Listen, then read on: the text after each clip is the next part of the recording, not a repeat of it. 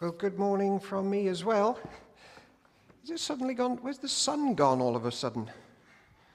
One other announcement from me. One of my visions for church is that there's care, share, and prayer.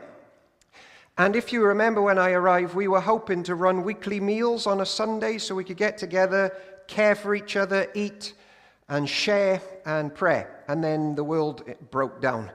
Well, we're hoping to restart those meals in February, but not every week because we're not sure we're ready for that yet. So we're hoping the first Sunday of every month, starting in February, 5:30 till 6:30, will be a church family meal for anyone who wants to come. Just come and eat together. And if you're out busy in the days, come for a warm meal in the night. And then in between the first course and pudding, someone will share something about Jesus in their lives. So that's what we'll help to do for the first Sunday of every month from February. So if you're on that rota and you're still up for it, please I think it was Olwyn know who manages the rota, that you might be still up for it. Or if you're not, let us know. Right, everybody. John chapter 9, Jesus, disabilities and illness. There are lots of people here for whom Jesus is the light of their life.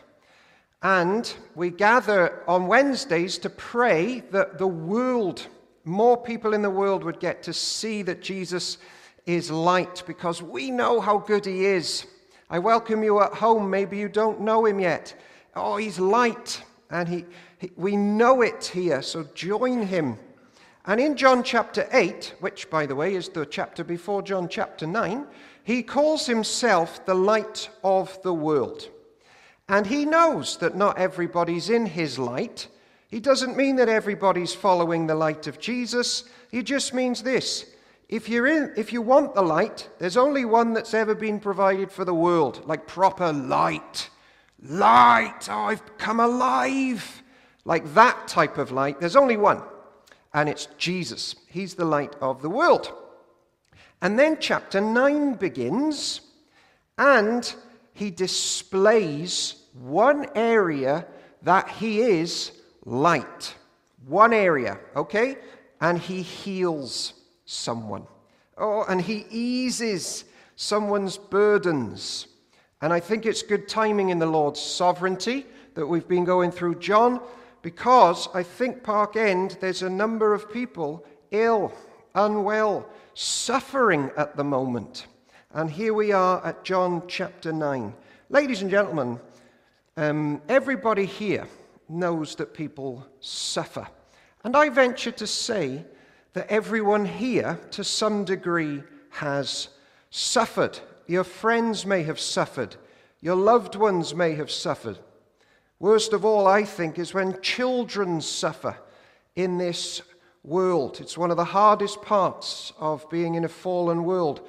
And God allows it. And he's allowed it in your life. I remember once a child was born that me and Rita were working with in one of our churches, and no one ever went to him when he cried. So he developed this syndrome of detachment disorder, a severe one, and his body taught him that humans are against him, because when he needed them the most, he was neglected, and now he is struggling all the way through his life as he grows with severe issues from neglect. Suffered. Children suffer. And not just that, some people suffer, and it's not from neglect. It's from birth. You're born with illnesses, conditions, disabilities. So now let me say something obvious before we delve in. People with illnesses, syndromes, and disabilities can obviously lead a rich life. And they're often more happy and content than those without conditions, especially if they're Christians and they're in the light of church and the Lord Jesus Christ. And it would be naive of us not to think that. So I wanted to say that at the start. Here's a quote from a website with Christians who are suffering with all sorts of conditions. They write this: "We want to shout that life with a disability and with Jesus is infinitely better than a healthy body without him. we say with Paul that this momentary affliction is preparing for us an eternal weight of glory beyond all compassion. As long as we've got Jesus, it's all right. But nevertheless, it would also be naive to say that people with conditions who suffer and who have fears and troubles and illnesses, it's naive to say it's easy and that it's not a struggle. Joni Eareckson Tada, who some of you may have read some of her books, she's a Christian who has got disabilities and having a third bout of cancer. She wrote to me last year and she said, sometimes I just need a hug. I don't need a theological lesson. I just need a hug because life is such a struggle and it's costly. Suffering with illnesses and conditions and disabilities. It's costly financially and emotionally and draining, and there's lots of trips to the doctors, and there are classes to attend and coping mechanisms and sleepless nights and exhaustion and temptations and loneliness for everyone involved at times. And lo and behold, John chapter 9 comes onto the lap of Park End Church, and it's for, among others, suffering people. And if not with disabilities, it's for those who are suffering with anything that makes you go like this. Have you ever done that? Did you do it this morning? People who feel alone. People for who they didn't ask for something and it's entered their life and their lives will never be the same again. And they wake up this morning and they woke up and they said, life isn't how I planned it out to be. This isn't what I planned. It's so much harder.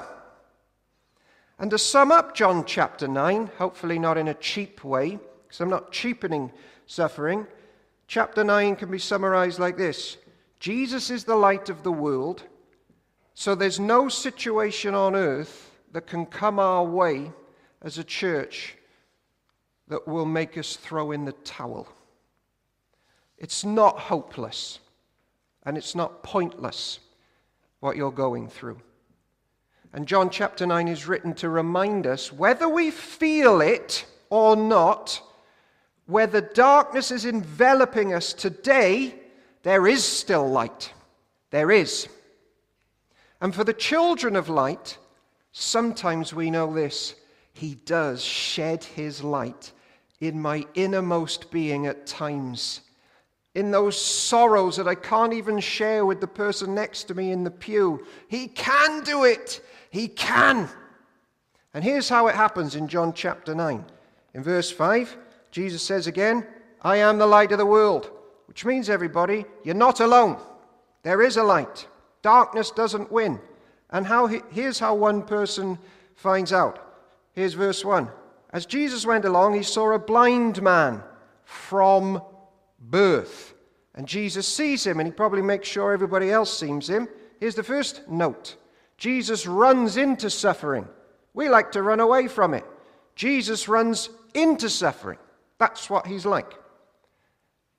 And the man's blind from birth. And if you remember verse 18, oh no, I told Chris to finish at 17. Sorry. Here's verse 18. The Jews still did not believe that he had been born blind and received his sight, so they sent for his parents. So his parents aren't with him. So something's happened in this man's life. He was born blind and now his parents aren't with him. I'd imagine that caused lots of social rifts. Something's happened. They have to go and find the parents. So now he's a beggar. And Jesus sees him, and so do the disciples. And something interesting happens in verse 2. His disciples ask Jesus, Rabbi, who sinned, this man or his parents, that he was born blind? Isn't that an interesting question?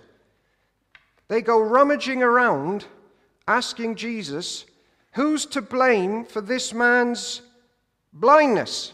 His parents or him? He must be being punished. He's blind from birth. And as usual, Jesus answers them in a way they're not expecting, because that's what he does. They want to know the cause. He tells them about the purpose. They want to know the immediate cause. He reminds them of a person. Here's verse 3. Neither this man nor his parents sinned, said Jesus, but this happened so that the work of God might be displayed in his life. He says, ladies and gentlemen, there's a bigger story going on here. God is at work in this person's miserable day and in this miserable situation. Now, here's something very important to note about suffering. It's not due to a specific sin in his life. Do you get that? Fragile people, sensitive people need to read John chapter 9 more. Now, of course, the Bible does teach this when it comes to suffering. All suffering is because sin is in the world, and there'd be no suffering if sin wasn't in the world. It's because the world is fallen and cursed, because we've run from God into this cursed world. And, as you know, sometimes we suffer because of we've made some bad, stupid decision. And countries suffer because other countries are making bad, stupid decisions, and there are consequences. Right? But often, like in John chapter 9, it is not because of anyone's specific sin. The physical horrors that some of us will face this week are just because there's this invisible moral horror of fallenness and sin. And it's like things are in tatters because of it. And Jesus says, don't go racking your brains or your parents' brains about any specific sin. Let me blow your mind instead. God has a purpose in this man's life. His glory will be displayed in this situation. And we do that too. Some women give birth. I'm told it's painful and unpleasant. I remember when my hand was nearly broken, holding Rita's hand. So it was unpleasant for all of us. But if you ask any parent, you're going to bring your child into the world. It's going to be tough at times. There will be pain in the person's life. But there's a bigger picture. They still bring children into the world, knowing that there'll be pain and suffering. Why? Because goodness can happen in the midst of it. And you ask a lady who's given birth, was it painful? Yes. Was it worth it? Yes. And here God does the exact same thing. There's suffering. Will it be worth it in your life? Yes. Yes. Let me be more specific. In this instant, God has allowed a defective chromosome to fertilize an egg because he has a plan. So there's two truths. Everybody in Park End Church sitting in front of me, according to Psalm 139, has been wonderfully knitted together in the womb by our Heavenly Father. You're wonderful. John chapter 9 also says this. In this fallen world, God has also allowed sin to enter your gene pool. So you're not perfect, but God has a plan. And as Jesus approaches this blind man, some people here may need to hear this morning. And I know for a fact that one or two people do. There isn't a child or adult in this room or watching at home whom for every second of their lives God doesn't have a plan. That's John chapter 9. Whether you spent last night screaming in tears, or you're dumbfounded with grief, or you're crying with joy, from a bad back to a broken heart, God has a plan. So the big question is this. Well, what's the purpose? Why am I going through this? What's the purpose in this man's blindness, in his disability? How does it put God's work on display as we think about our own lives as well? Well, in this case, it's this. The Father is showing that the Son is light, that Jesus is light, who has power to heal. To heal. And that's the work of God. And he still heals today, sometimes through doctors, sometimes directly. The Lord Jesus Christ heals And the Father loves to do that work. And he is showing in John 9 what his future world is going to be like. He's giving us a vision of our loved ones in Christ running on that new day, running with no illness, praising and singing and leaping with smiles and bodies that we've never seen them before. It's a thumbnail of the world to come because Jesus is light. And to do it, if we don't get this, we've missed a trick. He does something that I wouldn't advise doctors in 2022 to do because it's not very PC. Having said this, he spat on the ground, made some mud with the saliva, and put it on the man's eyes. If Sue Williams was here, I'd ask her, have you ever done that? It's not very PC. Probably be cancelled today for that sort of thing. He makes a spit cake. I haven't seen that one on the bake-off this year. Why didn't he instantly heal? Answer. Here's why. There's a couple of reasons. He could have zapped him, but he didn't. He is showing, now ready for this one, religious people that there's no light in religion, that Jesus is the light. He's showing religious people who just go to church, but they don't have light, that they need Jesus. They need Jesus. He's showing people who love certain instruments in church, but they don't love Jesus, that he's the light. He's showing people who love a certain Bible version, but they don't love Jesus, that he's the light. He's showing people, the people who like to come to church, but they don't love their church family that Jesus tells them to love. He's showing them, who've got hate in their hearts, that they need Jesus. And he does that by making a spit cake on the Sabbath. And he makes a spit cake on the Sabbath. It's a shame the English here, cake and the mud and dough are the same word, because the religious people had made a rule. Don't make dough on a Saturday. So Jesus comes up, because that's a silly rule, and he provokes them, and he's like, kneading it. That's how the Greek works. He's kneading dough on a Saturday, and they're watching, and they want to kill him. And verse 16 says he does it on a Saturday, and they're angry at that, because that's their Sabbath. And he does that to show that he's Lord of the Sabbath. He's Lord of the spit cake. He's Lord of light. He's Lord of the Saturday. Any and every rule in the church should be from Jesus and for Jesus. And they'd invented all these nasty ones which were crushing people. And so he heals a man on a Sabbath. Do you know why? Because Sabbath is all about rest. Sabbath is when we can go, even if I'm not very well, I can rest. That's what the Sabbath's for, and we'd show it one day a week. Even if I'm worried about my finances, I'm not going to work on Saturday. Do you know why? I'm showing that God's still got me. Even if I can't get out of bed, He's still got me. And one day a week, I'm just going to remind myself that I am in His shalom and His light, and He's got me. And so He heals a man on a Sabbath, and He brings him rest. He's healed me. I've been looking for rest everywhere, and Jesus finally brings it to me. He's got me. He's done this visual spit cake reminder that He's Lord of light and Lord of healing on a Saturday, and He brings rest, and He displays it. Jesus calls us all, come to my rest this morning. Jesus says lots of people will never enter my rest, but I want you to. Are you in my lightful rest? So there you are.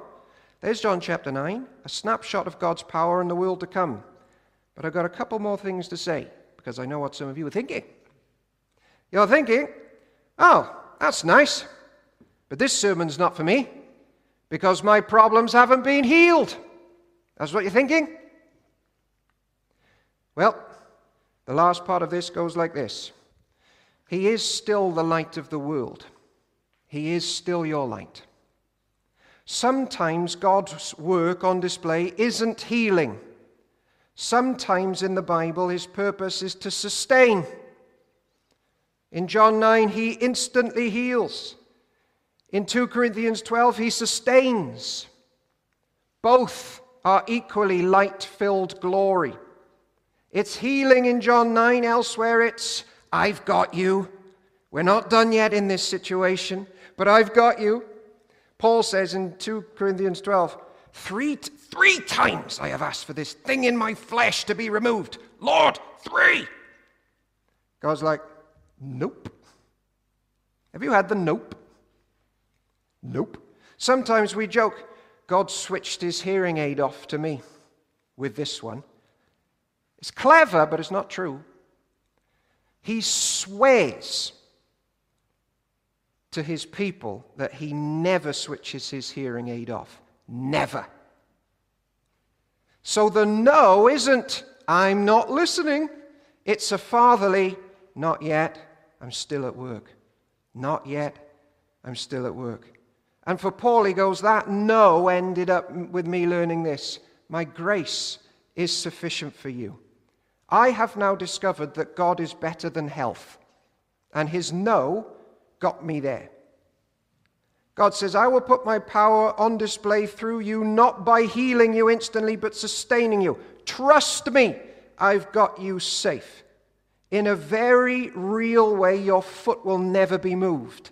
I've got you. And on a personal note, as the apocalypse seems to be drawing in, what's happening with this weather? This could be it. Get ready. Are you in the light? On a personal note, I read this week, and I had some of you in mind. 2 Corinthians 1. Praise be to the God of our Father and Lord Jesus Christ, the Father of compassion and the God of all comfort, ready, who comforts us in all of our troubles, so that we can comfort those in any trouble with the comfort that we've received from God. Paul says this, he comforts us, people are watching us suffer and be comforted, and then they get comforted watching you comfort us. You understand that? And I was like, I tell you what, in the 3 years, this month by the way, that I've been here, some people, and some of you have gone through absolutely relentless, horrific situations. And I've watched and occasionally dipped in as best as I can. Some of you are now, and I hate to use American sort of twee language, more beautiful to me and others that have talked to me about you than you were 3 years ago. Because of your sustaining, keeping reality. That you've known him. God, to some of us, especially me, is more beautiful to me now than he was 3 years ago because I've watched some of you hang on in there in the light. I trust God more because you've been sustained. And I know full well some of you were not like Mother Teresa all the way through your suffering because I was there listening when we were at our bottom. I was reminded the other day of something funny. A minister went to visit an elder who had a parrot. And when they were having a meeting, the parrot started swearing. I'll let that sink in when I have a drink. One of you's got it. Where did the parrot learn the swear words? From his owner. And well, I thought it was funny. Obviously, I've got a different sense of humor to Park End this morning. Funny because it's like, why are we pretending? Why are we one thing in church when we go home and suffer? We don't smile anymore at home. We're all faking on Sunday. We go home and we're suffering and we're effing and jeffing and going through life like this. The parrot knows what we're really like. The minister shows up. We're all busted. It's like we're not called to be Mother Teresa.